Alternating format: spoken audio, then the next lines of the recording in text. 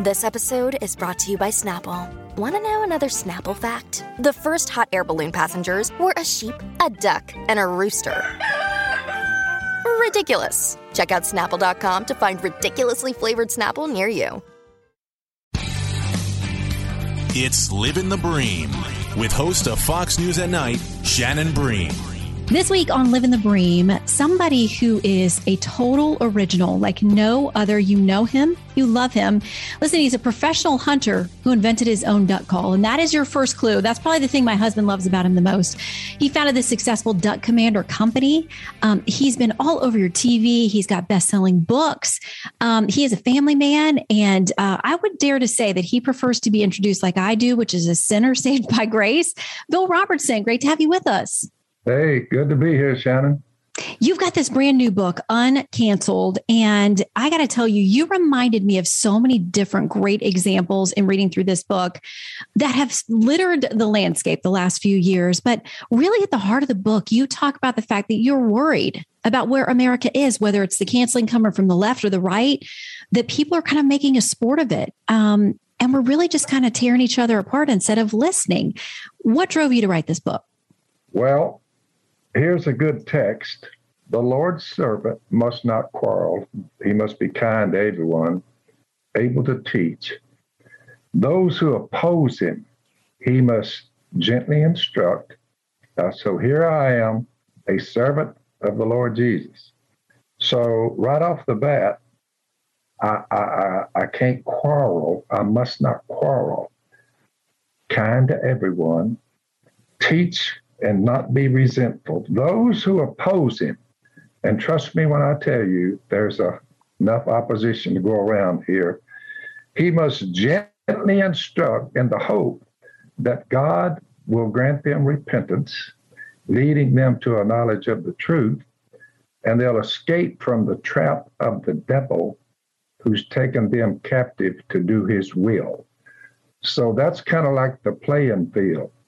He mentioned later on, everyone who wants to live a godly life in Christ Jesus will be persecuted, while evil men and impostors will go from bad to worse, deceiving and being deceived.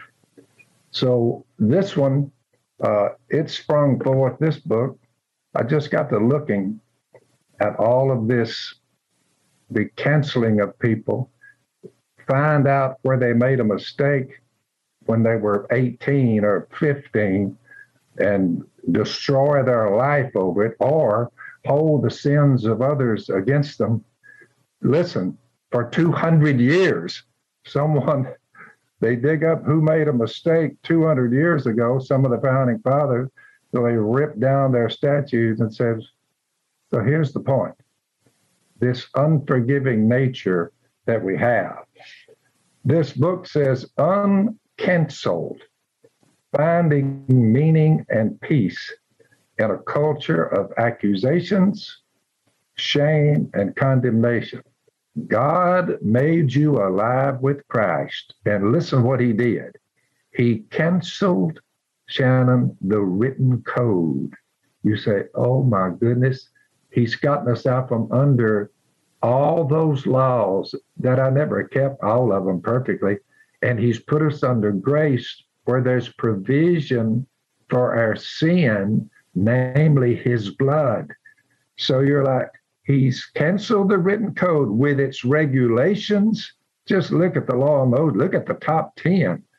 You know, don't murder, don't commit adultery, don't steal, don't lie, don't covet children obey your father and mother. You're like, oh my goodness. So what? All that was canceled with its regulations. It was against us. And it stood opposed to us. Jesus, took it away, nailing it to the cross, having disarmed the powers and authorities, probably in the evil realm. He made a public spectacle of them, triumphing over them by the cross. What a beautiful read of what God has done for us. Therefore, he seals the deal with his Spirit, and his Spirit working in and through us. Let's see. Instead of canceling our neighbor and hating our neighbor and trying to bring our neighbor down and get him fired or whatever it is. The fruit of the Spirit is love. That's why I brought it up at first. Love God, love your neighbor. Joy, I would think so. Peace, not war, peace. Patience, kindness, goodness, faithfulness, gentleness, and a big one, self-control. And then this little statement, against such things, there is no law. You're like, oh my goodness, Jesus Christ comes down in flesh. Our calendars, for crying out loud, document it. It is 2002 AD, year of our Lord. You say, well, what do you call all the years before he got here? You call them, Shannon, all the years before he got here. BC. You would think if you're counting time by one individual who ever lived, Jesus Christ, you would at least, I hope, investigate him.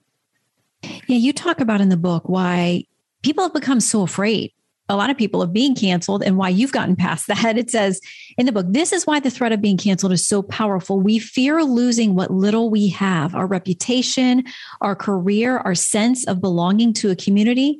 When we offend the sensitivities of the cancel culture mind, it rises up in false indignation and threatens to destroy what we have. It threatens to diminish our lives, and it scares us. And you say, listen, you went through the ringer, but you're also very open about everything you've done in your life when you were living as a wild man, essentially, you've said. And you're very open about the need that you had for something bigger and for God's forgiveness, and how you feel, if you're walking with him and trusting with him, cancel culture goes away for you. Yeah. Just remember, don't worry about the ones who can just kill the body, even if they kill you. I'm a child of the resurrection. So be it. God is the one who picks the time when we all leave. He's the one that does that. Most of the apostles, all of them but John, were slaughtered. You say they're alive. Don't worry about the ones who can kill the body. You worry about the ones who can kill both body and soul. Those are the ones you worry about. So my word to the brothers, by the way, I didn't write this to the cancel culture. I wrote this book to the brothers, the sons and daughters of God like you. That's who I wrote it for, so you can look at it and say, you know what, bring it on, but I'm going to point people to Jesus. He's come down in flesh. He's died on the cross for the sins of the world, for crying out loud. He'll raise them from the dead. You're like, whoa, here. He said, all authority in heaven and on earth has been given to me.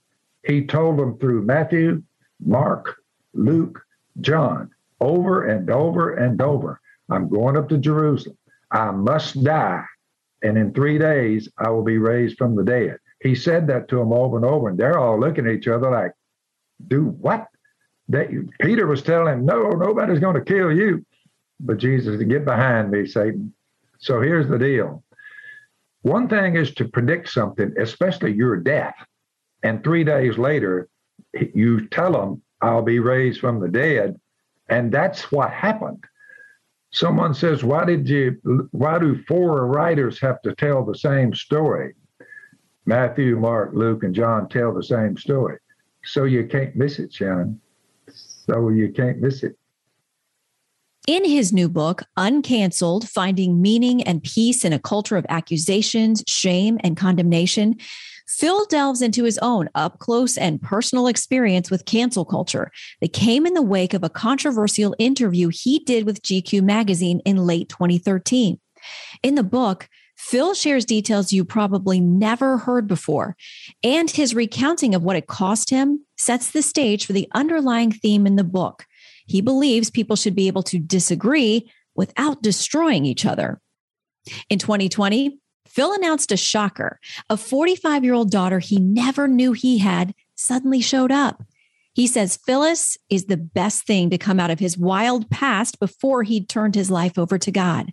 We talk about that and more as Live in the Bream podcast picks up after this quick break. Listen to the all-new Bret Baier podcast featuring Common Ground, in-depth talks with lawmakers from opposite sides of the aisle, along with all your Bret Baier favorites like his all-star panel and much more. Available now at foxnewspodcasts.com or wherever you get your podcasts. I would love for you to weigh in on something I haven't had a chance to ask you about, but your daughter, Phyllis, that you met in 2020 and you didn't know about her. It's been a beautiful story how your family has come together. Oh, it's a wonderful thing. I gave her a house, which is right next to mine, and her and her husband, he's an artist. All artists are weird. And I told him, I said, you know what? I said, Tony, I know artists are weird, but we all are too. You're just a breath of fresh air. Fit right in. So they live right next door to me, and we all share our meals with each other. You know, it's a hoot. So if someone had told me that my sinful behavior would have brought forth a child and I didn't even know it for 45 years, didn't even know she existed, she tracks me down with all this stuff, you know, the whatever. I mean, DNA, they've got it down there. And she shows it to me, and I'm like, I didn't know that it was going to match up. My DNA match up with her DNA. I said, it was a sinful thing that brought you forth, Phyllis. I said, her mother named her Phyllis. I wouldn't even know what her mother looked like now. I have no idea. Don't know when this took place. You got to remember, when you get drunk a lot, you don't remember half of what happened. So anyway, 45 years later, she comes walking up and joins us. You know, Miss Kay said, you know, I thought it would be like a son. She said, but a daughter's fine with me. So we all embraced her, and we love her. We all meet together. We follow Jesus. She said for some reason, she lived a very, very, very decent Christian life from a little girl. She said, not knowing that one day I would meet you, a fellow, my older brother, and my dad.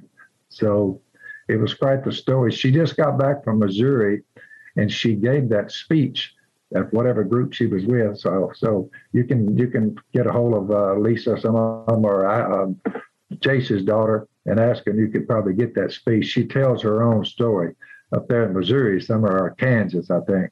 But she just got back. I saw her car a while ago. Didn't have time to stop. Well, you're a busy man with this brand new book. Again, Phil Robertson talking to us today, Uncanceled, Finding Meaning and Peace in a Culture of Accusations, Shame, and Condemnation. I would say there's some good advice for all of us in this book. Phil, thanks for writing it and for making time for us on Living the Bream. Shannon, I love you, my sister, and take care of yourself. God bless you.